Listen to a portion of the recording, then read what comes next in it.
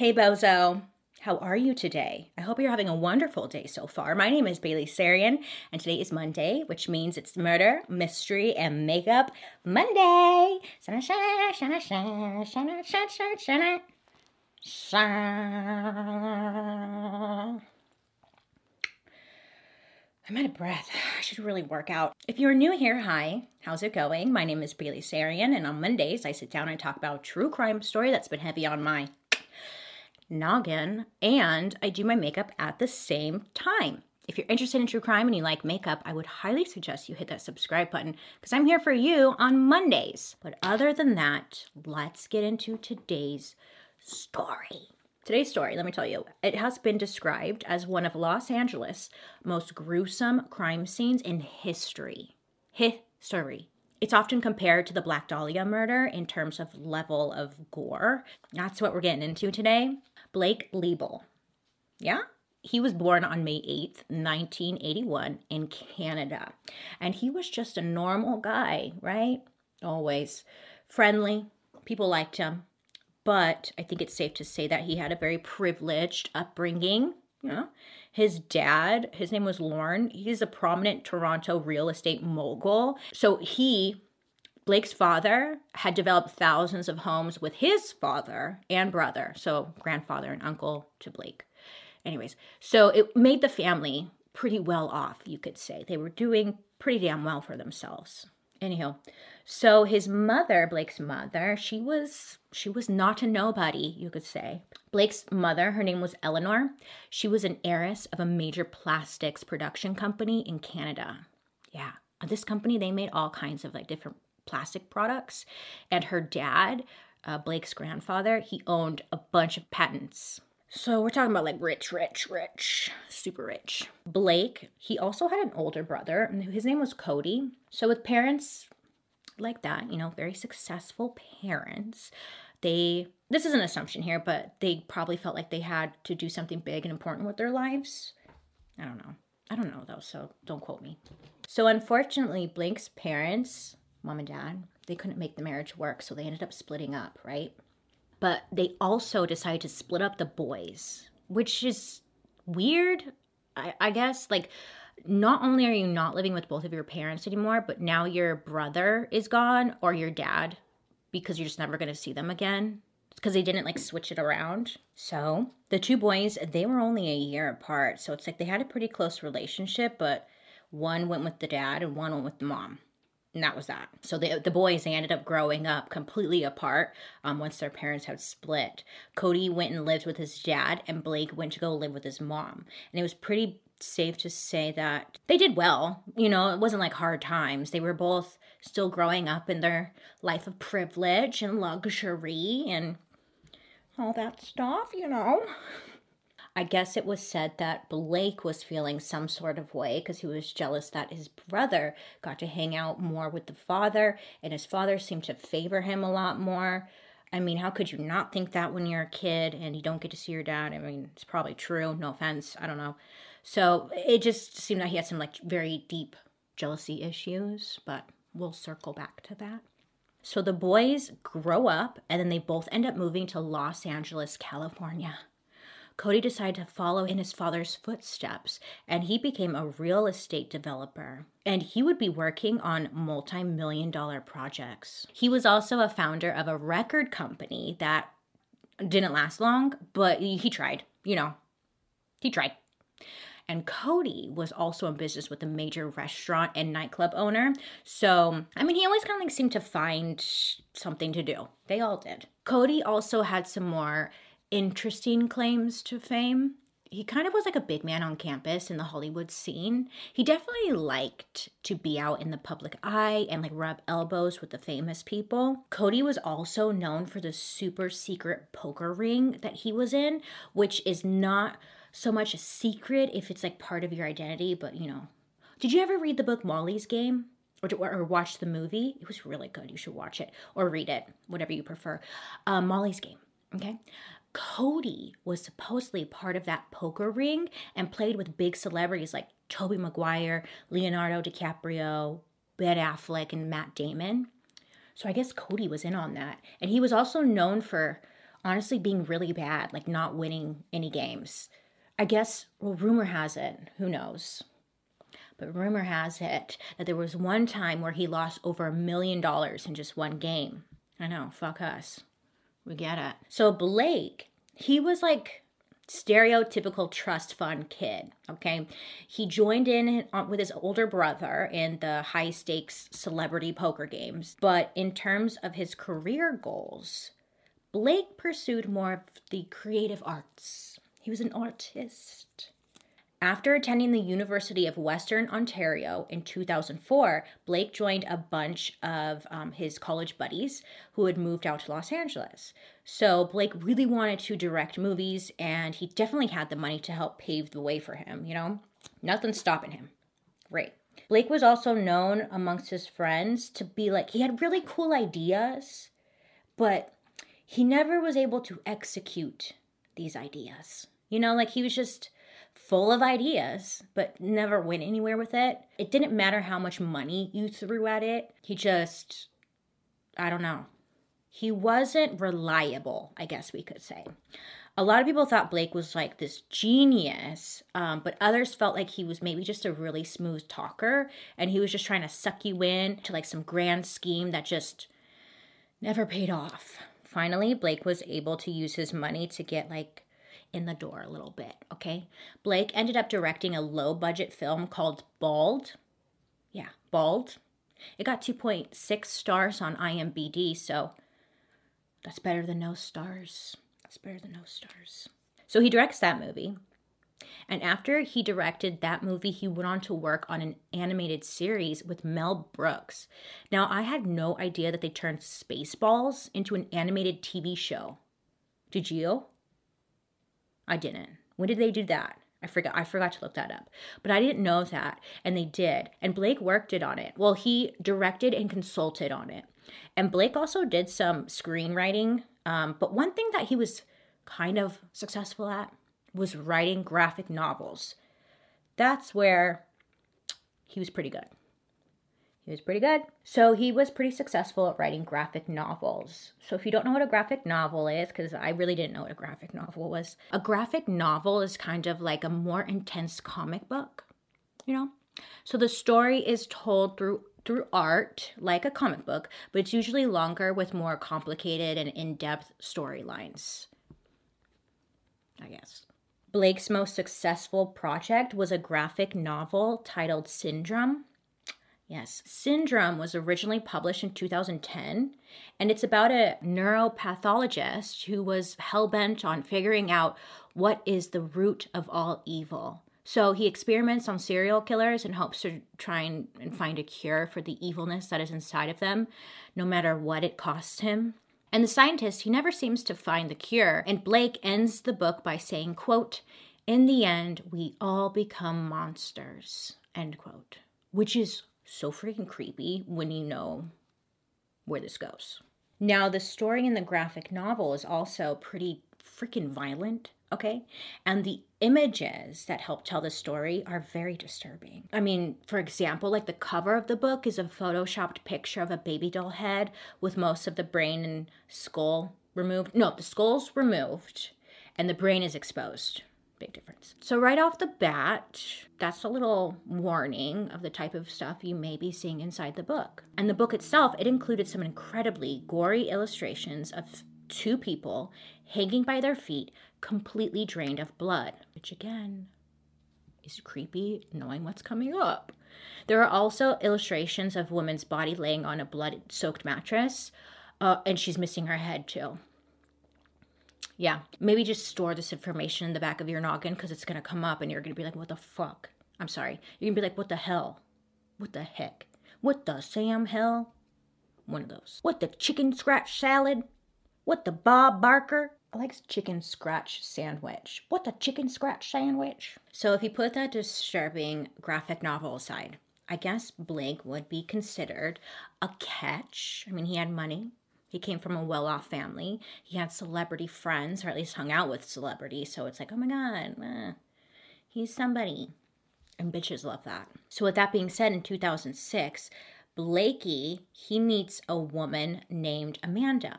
Now, Amanda was or is, she's a former model, okay?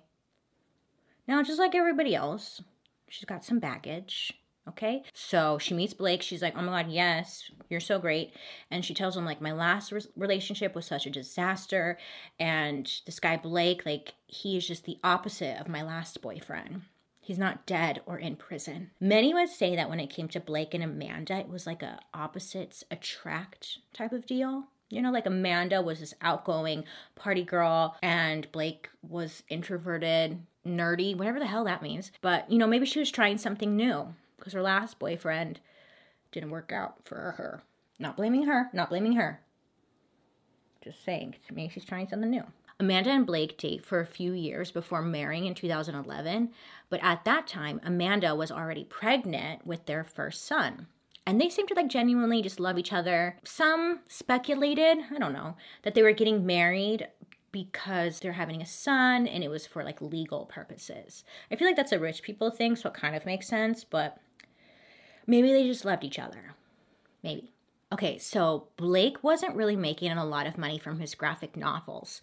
He was actually getting a monthly allowance from his parents and then using that to pay for everything. Blake was getting $18,000 a month from his parents for just being born. And he got just over $1.7 million over 8 years until 2011. And that's when his mom, Blake's mom, had died of brain cancer. That's sad. And that's when the payments ended up stopping. So Blake is kind of panicking because he has no other source of income at all. How is he going to support his wife Amanda and their newborn son? What's he going to do? Get a job? Of course not. Blake is like, I know what I'll do. I'll sue my dad for the money from mom's estate. You know, since they split up and I lived with her, it's only fair that I get everything. It kind of makes sense because, like, no, it doesn't, but it kind of makes sense because a lot of stuff went to his dad and they were like divorced for so long. Maybe they still liked each other though. Well, obviously she left him a bunch of stuff.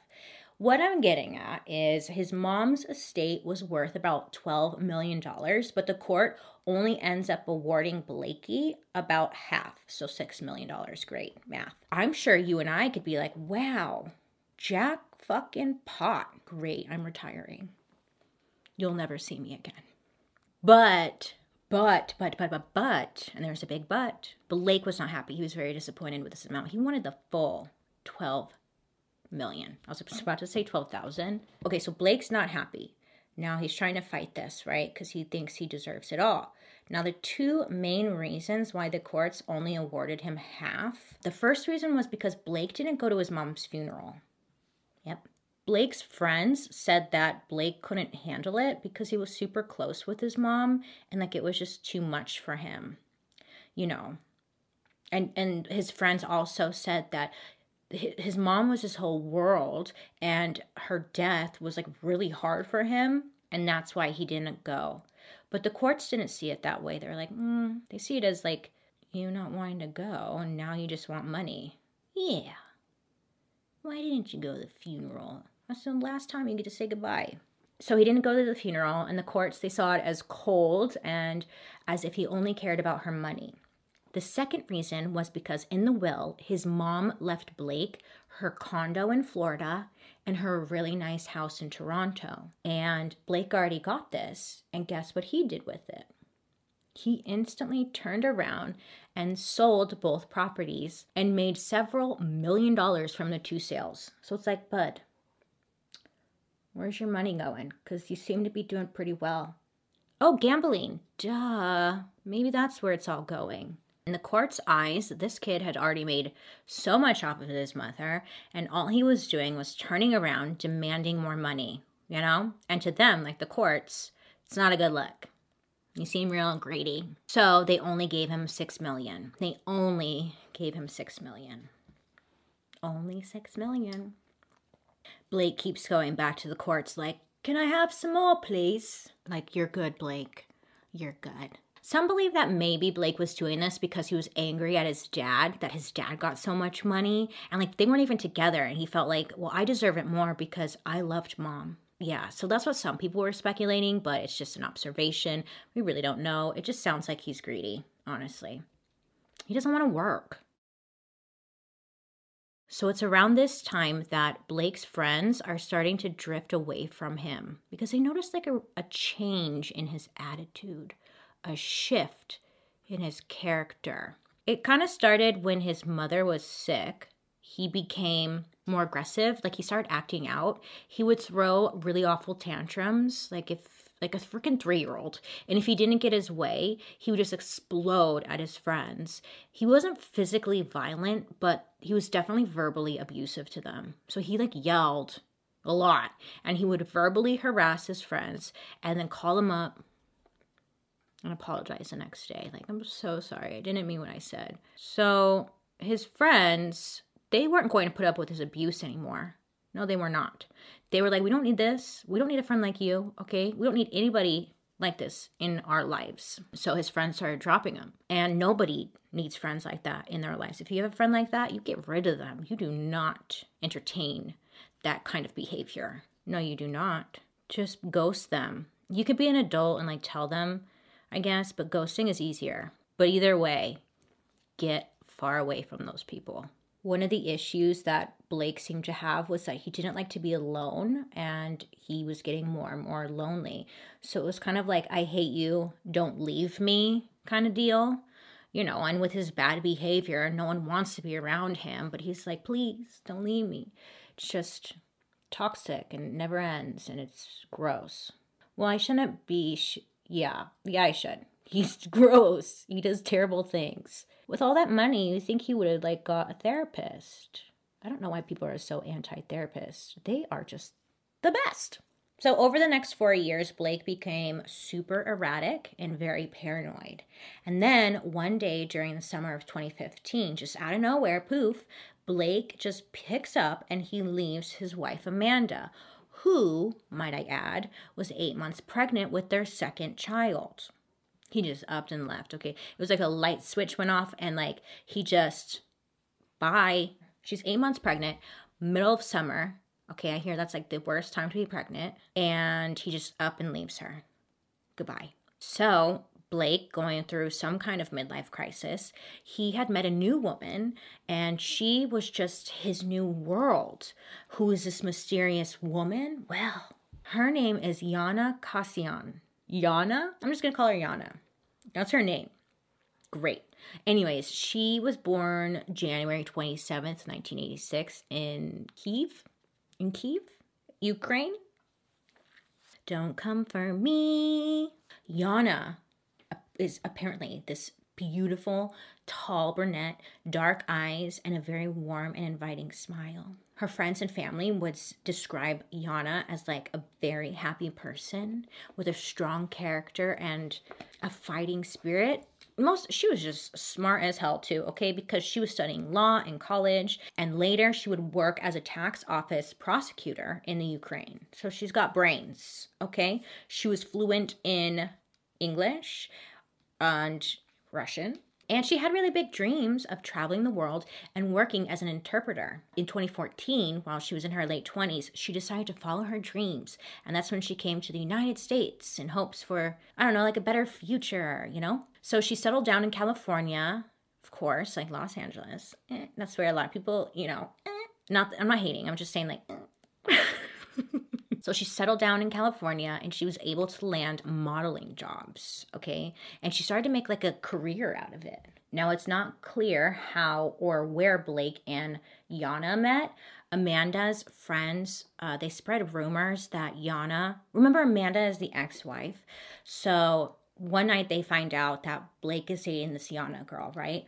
So they're all over, you know, typical girls are all over, and they start researching her, like looking into her background, and they believe that she was working for an escort service, and that's probably where they met because they found racy and nude photos of her on a certain website. Escort service or not, Blake was smitten, and he was like taking her out on lavish trips, expensive dinners, and just spoiling her.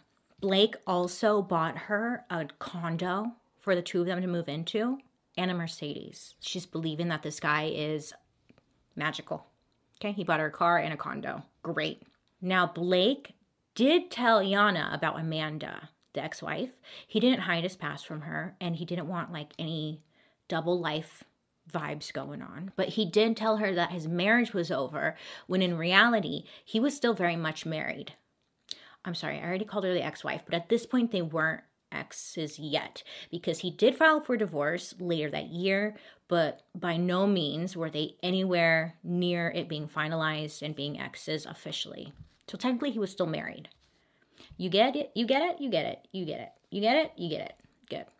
So after a few months of dating, Blake, he proposed to Yana. He's like, I just love you so much. Oh my God. And he proposes to her. And then not long after that, he was now expecting not one kid, but two, because his ex-wife was pregnant. Yana was pregnant. She got pregnant in August of 2015. Yeah, he's being very messy. And Yana was really excited because she always knew she wanted to be a mother. She just knew it was something she wanted to do. And on May 3rd, 2016, Yana gave birth to their daughter.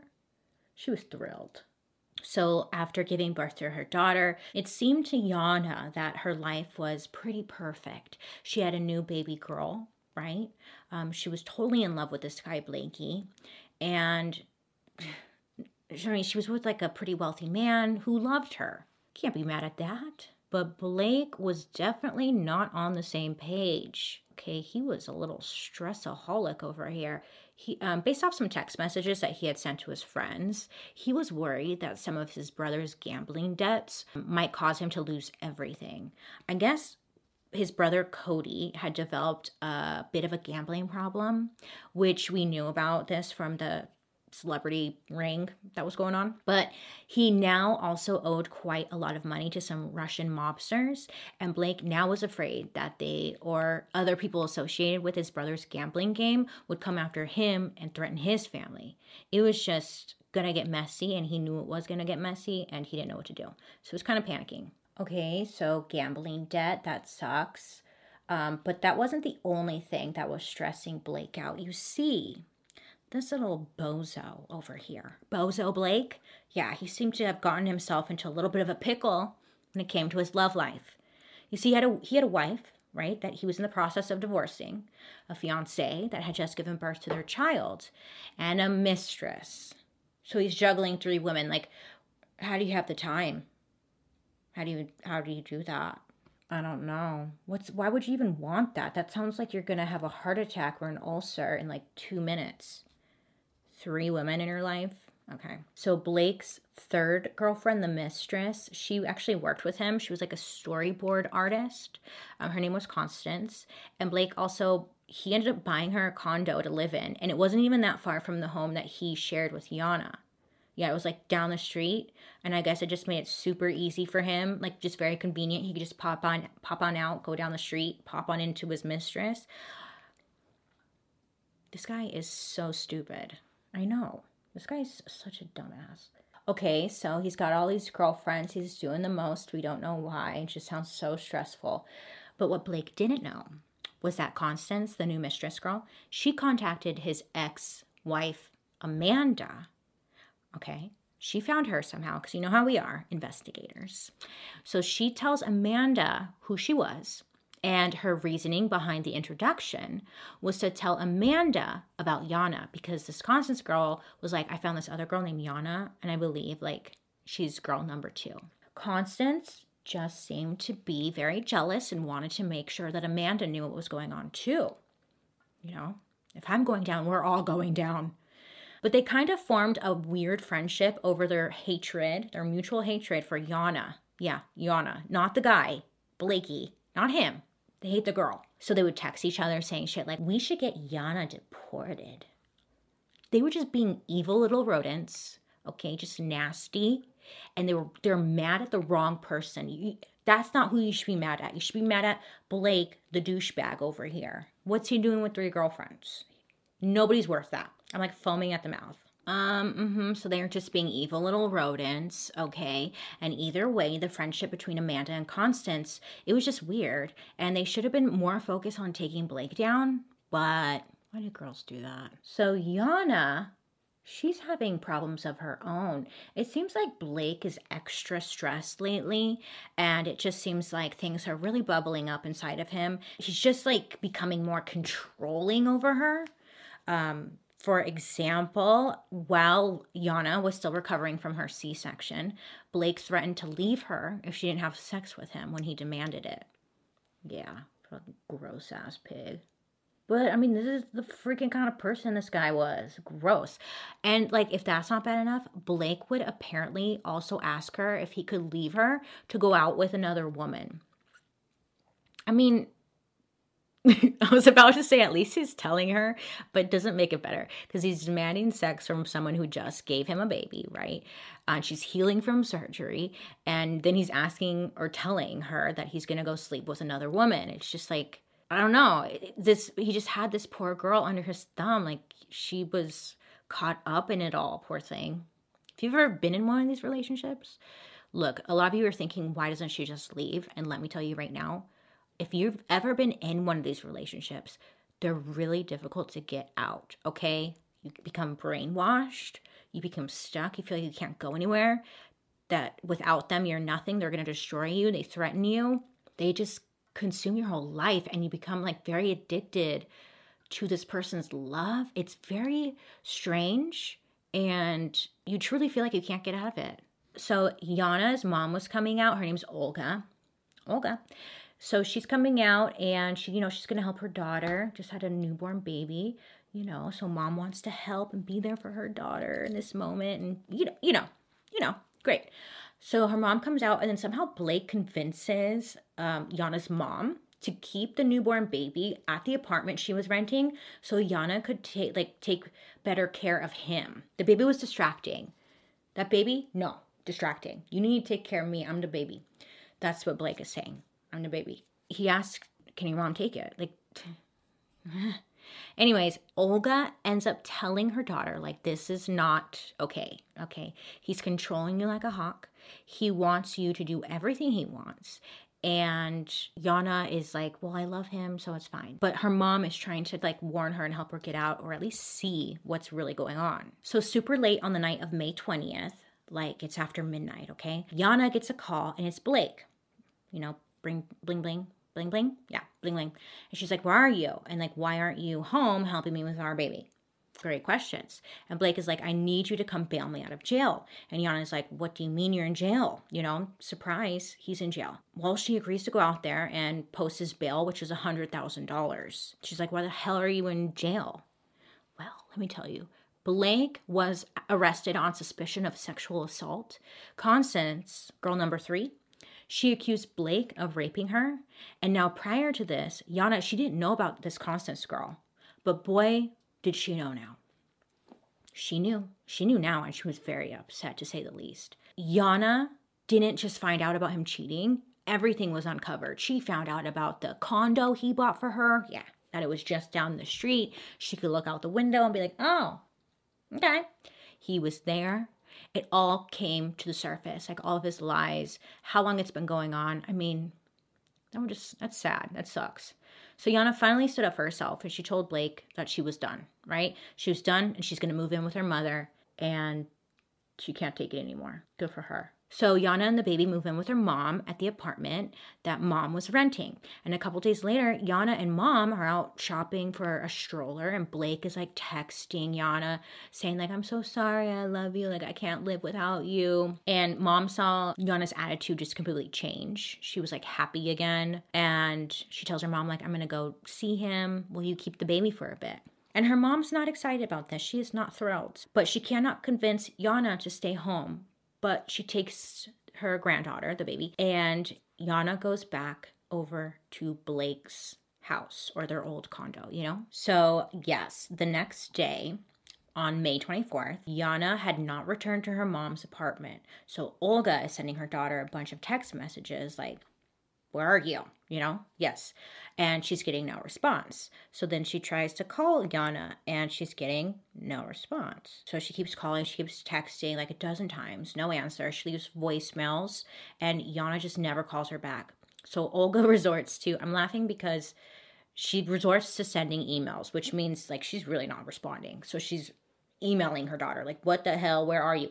Nothing. At this point, Olga knows that something is not right. Something is very wrong. So mom decides, you know what, I'm just going to go down to the apartment, it's not far, and I'm just going to see what's going on, you know? She has a 3-week-old baby with her, and her daughter's missing, right? So she calls the police, okay? She calls them up, and they just kind of blow her off, saying that Yana hasn't been missing for long enough, and they're sure that she's going to come back. And I mean, what are you supposed to do in that case when the police officers tell you that? You know, it's frustrating. Mom decides to take matters into her own hands. So Olga, she goes down to Blake and Yana's West Hollywood apartment, and then she sees that there's an open window, right? So she's like standing outside and she's screaming. She's like, Blake, open the door, it's me. So she's yelling, Blake, Blake, you know. And Blake ends up coming over to the window, and he doesn't even acknowledge her. He just closes the window. And then he just disappears back into the apartment. So Olga's like, oh, fuck no. She ends up going around to the backside of the building, and then she finds that another tenant is like leaving the complex. So the door's open, and she's able to get in because it's locked, you know. She ends up getting into the complex, and then she goes to Blake's apartment. And she's knocking, and she's ringing the doorbell, and she's getting no answer. And she's like, I know you're in there. I just literally saw you. Stop being dumb. So Olga calls the police again, and she's finally able to convince 2 officers to do a wellness check on Yana. So they come out, they're knocking on Blake's door, but Blake refuses to answer. So Blake ends up opening the door, and he kind of like starts talking through the door, being like, what do you want, to the police? Yeah. And they're like, we're looking for Yana. And Blake's like, Yana's fine, you can go. But the cops are waiting because they want to see her, right? And so they're standing around and they're not leaving. And Blake is telling the police officers and those outside, like, Yana's fine. She doesn't want to come out. I don't know why, because this to me doesn't sound right, but whatever. Because they didn't have any proof that there was a problem. So the police ended up leaving. But I feel like the fact that they didn't see Yana, that should have been proof enough that there was a problem. Because they never saw her. Blake was just like, yeah, she's fine. What's that, sweetie? Yeah, she told me that she's fine. No, you should leave. So Olga, her mom, ends up going home because like she feels like there's nothing she could do. Poor thing. So she ends up going home. And then the next day on May 26th, Olga, she's had enough. Okay, she's had enough and she's going to take matters into her own hands. She calls 911 saying that she needs their help. And this time the police come to the apartment and she tells them that she fears Yana might be in medical distress because she had just given birth. So the police arrive at the complex at 11:50 a.m. on May 26th. They get a key from the realtor, but when they try to open the door, they find that the apartment had been locked from the inside. They had like one of those bar locks in the hotel rooms, you know? So this leaves the cops with the only option to break the door down. So once they get the door down, they walk down the hallway and they see that the door leading to the bedrooms, it was not just locked, but it was also like barricaded with furniture. And it's like, oh, that's weird, right? Whenever it's going on in that room. So after cops get through the barricade, they take the door off its hinges, and that's when police get their real first understanding of what they might be in for. As they make their way into the master bedroom, they look in the guest bedroom and see blood everywhere. There is blood all over the headboard and on the walls. So when they got into the master bedroom, they discovered that it was also locked and barricaded. And Blake, he got the mattress from the guest bedroom and he put it up against the door. So the police were like, hey, come out. If there's anyone inside, like, you should come out. We're here. And Blake calls out from inside the bedroom. He's like, I'm not coming out because you guys are going to beat me up. And the cops are like, well, yeah, of course we are. We're not going to beat you up. We're looking for Yana, but we might beat you up, you know? They're trying to reassure him that they're not going to beat him up. So they're asking, like, where's Yana? We're just looking for Yana. And Blake's yelling at them, like, she's not here. And the cops are thinking, like, yeah, freaking right. Right? So at some point prior to the police showing up, Blake from inside the house, he had called his accountant. I would think it was his attorney, but I guess it was an accountant for some reason. The accountant went to the house, okay, and they showed up with the police. And the accountant is trying to talk to Blake to come out of the bedroom with the police. Because this is a man that, like, he trusts, so it was going to work. Finally, Blake is like, okay, I'll come out, but can you pass me some clothes that are in the living room? And the accountant is like, sure, let me go get them. And the cops are no dummies. So they search the clothes, and first they find Blake's passport in the pockets and also $4,000 in cash. So clearly the guy was trying to make an escape, right? He was probably going to jump out the window or something and run for it. The accountant calls out like, hey man, I've got your clothes. And then finally Blake opens up the door and he walks out in only a pair of his boxer shorts. And behind him, the police see a naked body of 30-year-old Yana laying on the bed, covered by a red Mickey Mouse blanket. So they go in and Yana is pronounced dead at 1:02 p.m. So police ask Blake, how did Yana die? And Blake was like, oh, I didn't even know she was dead. I thought she's still alive. Yeah, he's like, I didn't know she was dead. I hate this guy. It's just a waste of our damn time. And the cops are like, yeah, she's dead in that bed right behind you. And then Blake looks at them and goes, well, I guess you'll have to find out who did it then. Science is going to tell you who did this. Yeah, science is going to tell us, Blakey. I want to say this guy has gone completely mental, but I mean, I don't know. The crime scene is reported as the most gruesome murder in the history of Los Angeles, or West Hollywood, I should say, if not Los Angeles. And then when the cops are finally able to get into the master bedroom, they find Yana laying on the bed. Her head was on her pillow, and she's covered again by that red Mickey Mouse blanket. It looks like it might have been taken from the daughter's room. And she's covered all the way up to her chin with the blanket. There's a pillow next to her, and it has a fresh indent in it, as if someone had been lying next to her. Cops describe her as almost looking peaceful, but there was a large blood stain on the wall that looked like someone had tried to clean it up. When the police first inspect the body, they discovered that this is kind of gruesome. It's a lot gruesome, actually. FYI. Okay. When the cops first inspect Yana's body, they discover that she had been scalped. Yeah, scalped. Police find pieces of her flesh in the bed, behind the mattress, and on the floor. They find one of her eyebrows, cut off, removed, thrown on the floor near the bed, and they notice she's missing an ear. The cops also noticed something weird about Yana's body, aside from the mutilation. She was extremely pale. And that's not all that's weird. What's super weird was that there was a lack of blood at the crime scene. There wasn't a lot of blood. Where was the blood? She was brutally attacked. She was scalped and she was brutally murdered. There should have been more blood. There should have been blood everywhere. And there were only some spots on the floor next to the bed, but the bedsheet that Yana was laying on was completely clean. So police begin to inspect the crime scene more closely, and that's when they begin to understand what really happened. Blood spatter evidence suggested that Yana was on the bed when the attack first started, and then in the bedroom they find a knife and a razor that were probably used on her to do some shit that's messed up. And after removing the bed sheets, cops find that the mattress is stained with blood, but the sheet was clean, and the mattress at the time was dry. So they're like, well, she must have been moved somewhere else in the apartment. So the police come out and they use that blue star. It's that what do you call that stuff? It lights up all the blood. You spray it onto a surface, and if there's been blood on the surface, it lights up blue. You've seen it. It's in all the crime stuff, right? Okay, it's actually fascinating, right? Because you just spray this stuff and it finds blood. They spray it, okay? They spray it in the bathroom and stuff, in the living room and whatnot. And the blue star, it reveals where the blood had once been and where cleaning substances had been used to remove it, because it wasn't visible to the eye, but it was visible to the blue light. So cops spray the room and it just lights up. Okay, it was bright. It actually lit up the hallway. There was evidence that blood had been on the floors and the walls. Same thing with the guest bedroom. It just looked like a super fucked up nightclub because it was so blue. It said it was very, very bright.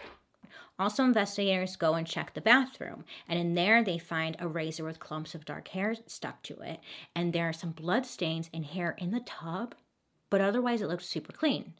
But of course, when they sprayed that blue star stuff, the whole bathroom just shined bright like a diamond. It just everything was covered in blood and he cleaned it up. Yeah, Police think that maybe after Blake dragged her around the apartment, he then got her into the bathroom and gave her a bath. And when they first arrived, they had noticed that the water was running in the tub, and someone went and turned off the water when the cops first arrived, like yesterday, or, the yesterday in the story. I mean, clearly there's concrete evidence that the bathtub was heavily used. Clearly, Blake had used a lot of cleaning supplies to clean up that much blood, but there's no evidence of those cleaning supplies inside of the apartment. That's when the police notice that there's a trash chute, like right near the door to their apartment. So they hurry on downstairs to the basement, and that's where they get 11 trash bags that are full of evidence. That's where they find the bloody sheets, bloody clothes, and then in the trash bags, they also find a couple of Yana's body parts. They found like her ear and stuff. It was just not ideal, but I mean, they found it, but that's still... whatever, Blake sucks ass. Cops then find a bed skirt, and on this bed skirt, it had a bloody handprint, but not just any bloody handprint. Oh, nay. It was a handprint that was an exact match to Blake's. They're like, yes, jackpot, hello, we did it. Mystery solved. So cops know for sure that this guy, he's involved, because Blake at the time was missing the top part of his pinky on his right hand, and so was the handprint. Mystery solved. Unfortunately, just another one that could have been prevented. So obviously, Blake arrested, taken down to the station, and they take his mugshot, super weird mugshot, because he's like, has all these scratches and bruises all over his face, and he's like smiling. It's just creepy. Ugh. So on May 31st, Blake makes a court appearance, and he's wearing a padded suicide jacket. He has chains wrapped around his wrists, and they cuffed in the front of his body.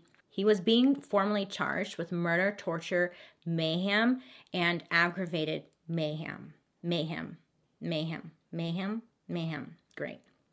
It's just funny because, like, there are so many cases where people plead not guilty, and you're like, dude, I don't think they are guilty, like they might actually not be guilty. But then there's like dumb little rowboats like this guy, and it's obvious that he's guilty, but he's like, not guilty. Like, what's he think is gonna happen?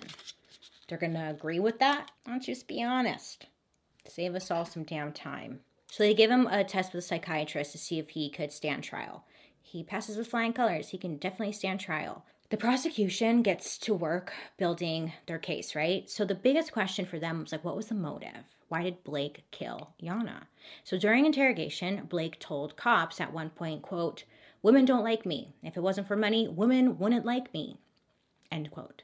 We also know that Blake tried to control Yana after she gave birth, forcing her to have sex with him. So maybe he felt like he was losing control over her. During the investigation, police had a lot of roadblocks.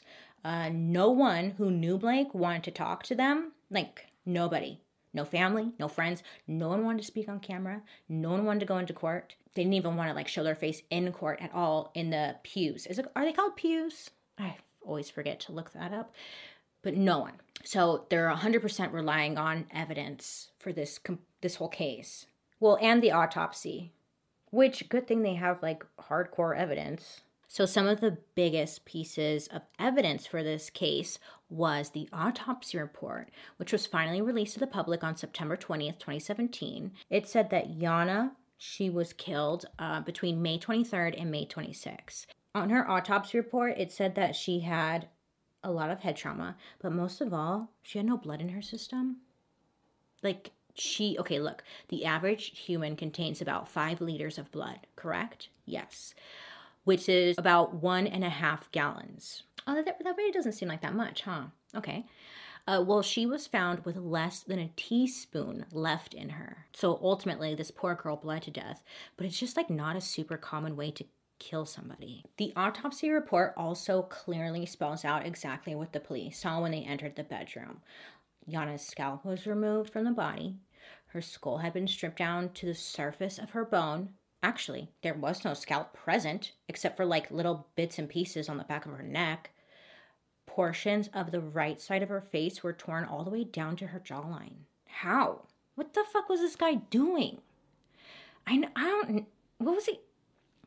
Her right ear was missing. Okay, there were a shit ton of bruises and cuts on her face, primarily on the left side of her face. She had a human bite mark on the left side of her face. She had lived for at least 8 hours approximately after receiving the scalp injury and the bruise on her collarbone, which is awful because that means she was alive during the scalpage. This poor Yana. Poor thing. And you know what's sad is like Yana's mother, Olga, she was there at the court listening to all of this. Like, I could not imagine. I say with Blake, it's just kind of like some people just deserve to go like off with his head. That's one of these moments.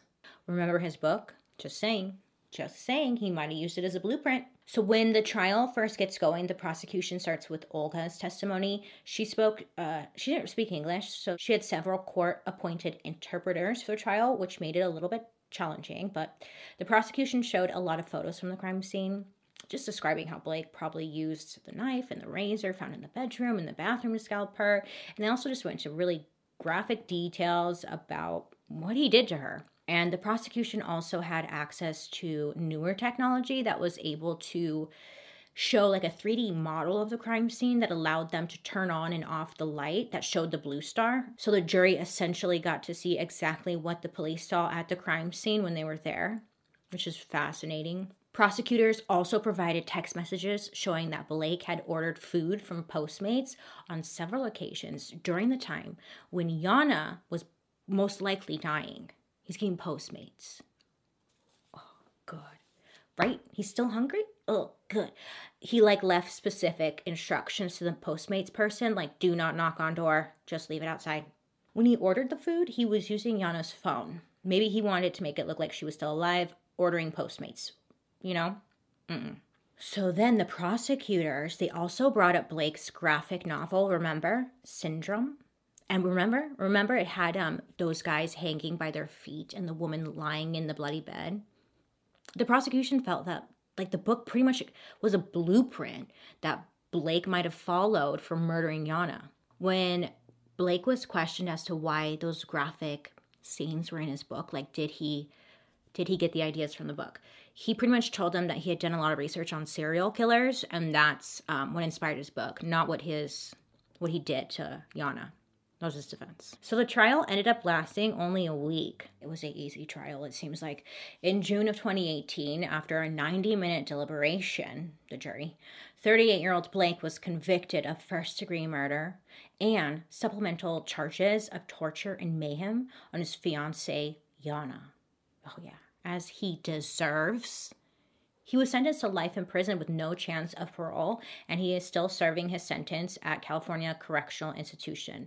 He should have got the death penalty, let's be honest. Cody, he was the only family member to show support for Blake, but he refused to make any comments to the press, come out and say anything. He was like, nope, not touching that. Remember Amanda, Blake's ex-wife?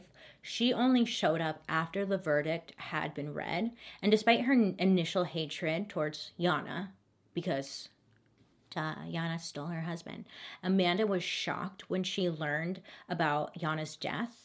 And she also cut ties with Constance, thinking she was a threat to her and her kids. And she eventually even got a restraining order against Constance. At no point during the trial or after the verdict had been read did Blake or anyone from his family reach out to Olga to offer child support for the baby. Remember, there's a baby. No one reached out to help. They didn't even ask for custody. Not that they should have, but it was like, do they not care? So Olga, she went ahead and filed a $65 million lawsuit, a civil lawsuit, and a Los Angeles judge ordered Blake to pay her $41.6 million to Yana's family. Will he pay it? I don't know how that stuff works because it seems like they never pay it, right? I don't know. I should look into that. So that, my friends, is the awful story about Blake Leibel and how he's completely, what would you call this guy? I want to call him a psycho, but I feel like that word just doesn't do it justice anymore because it's so overused. It's overused for everything. Like, oh my God, that's psycho. It's like, so what do you call this guy? Like Satan? He's fucking Satan. Okay? He is a clown. Not even a clown. He's worse than a clown. He's, ugh, a spoiled little brat who wanted money, didn't get his way, and then just got really angry and then did some sick shit. That's who he is, just a little brat. This one, actually, a lot of you guys ask me what stories give me nightmares and stuff. This story actually gave me a nightmare. I did have a nightmare. I did. I thought about the eyebrow on the floor, and I was like, holy shit. What would possess him to do that? Just an eyebrow on the floor? I mean, the whole scalp, yeah, but what was up? What was he doing? Why was he skinning her? Like, I did have a nightmare. So I'm really sorry if you have a nightmare. I hope you have a wonderful rest of your day. Make good choices. Please be safe out there, okay? But other than that, I hope you have a wonderful day, and I'll be seeing you guys later. Bye.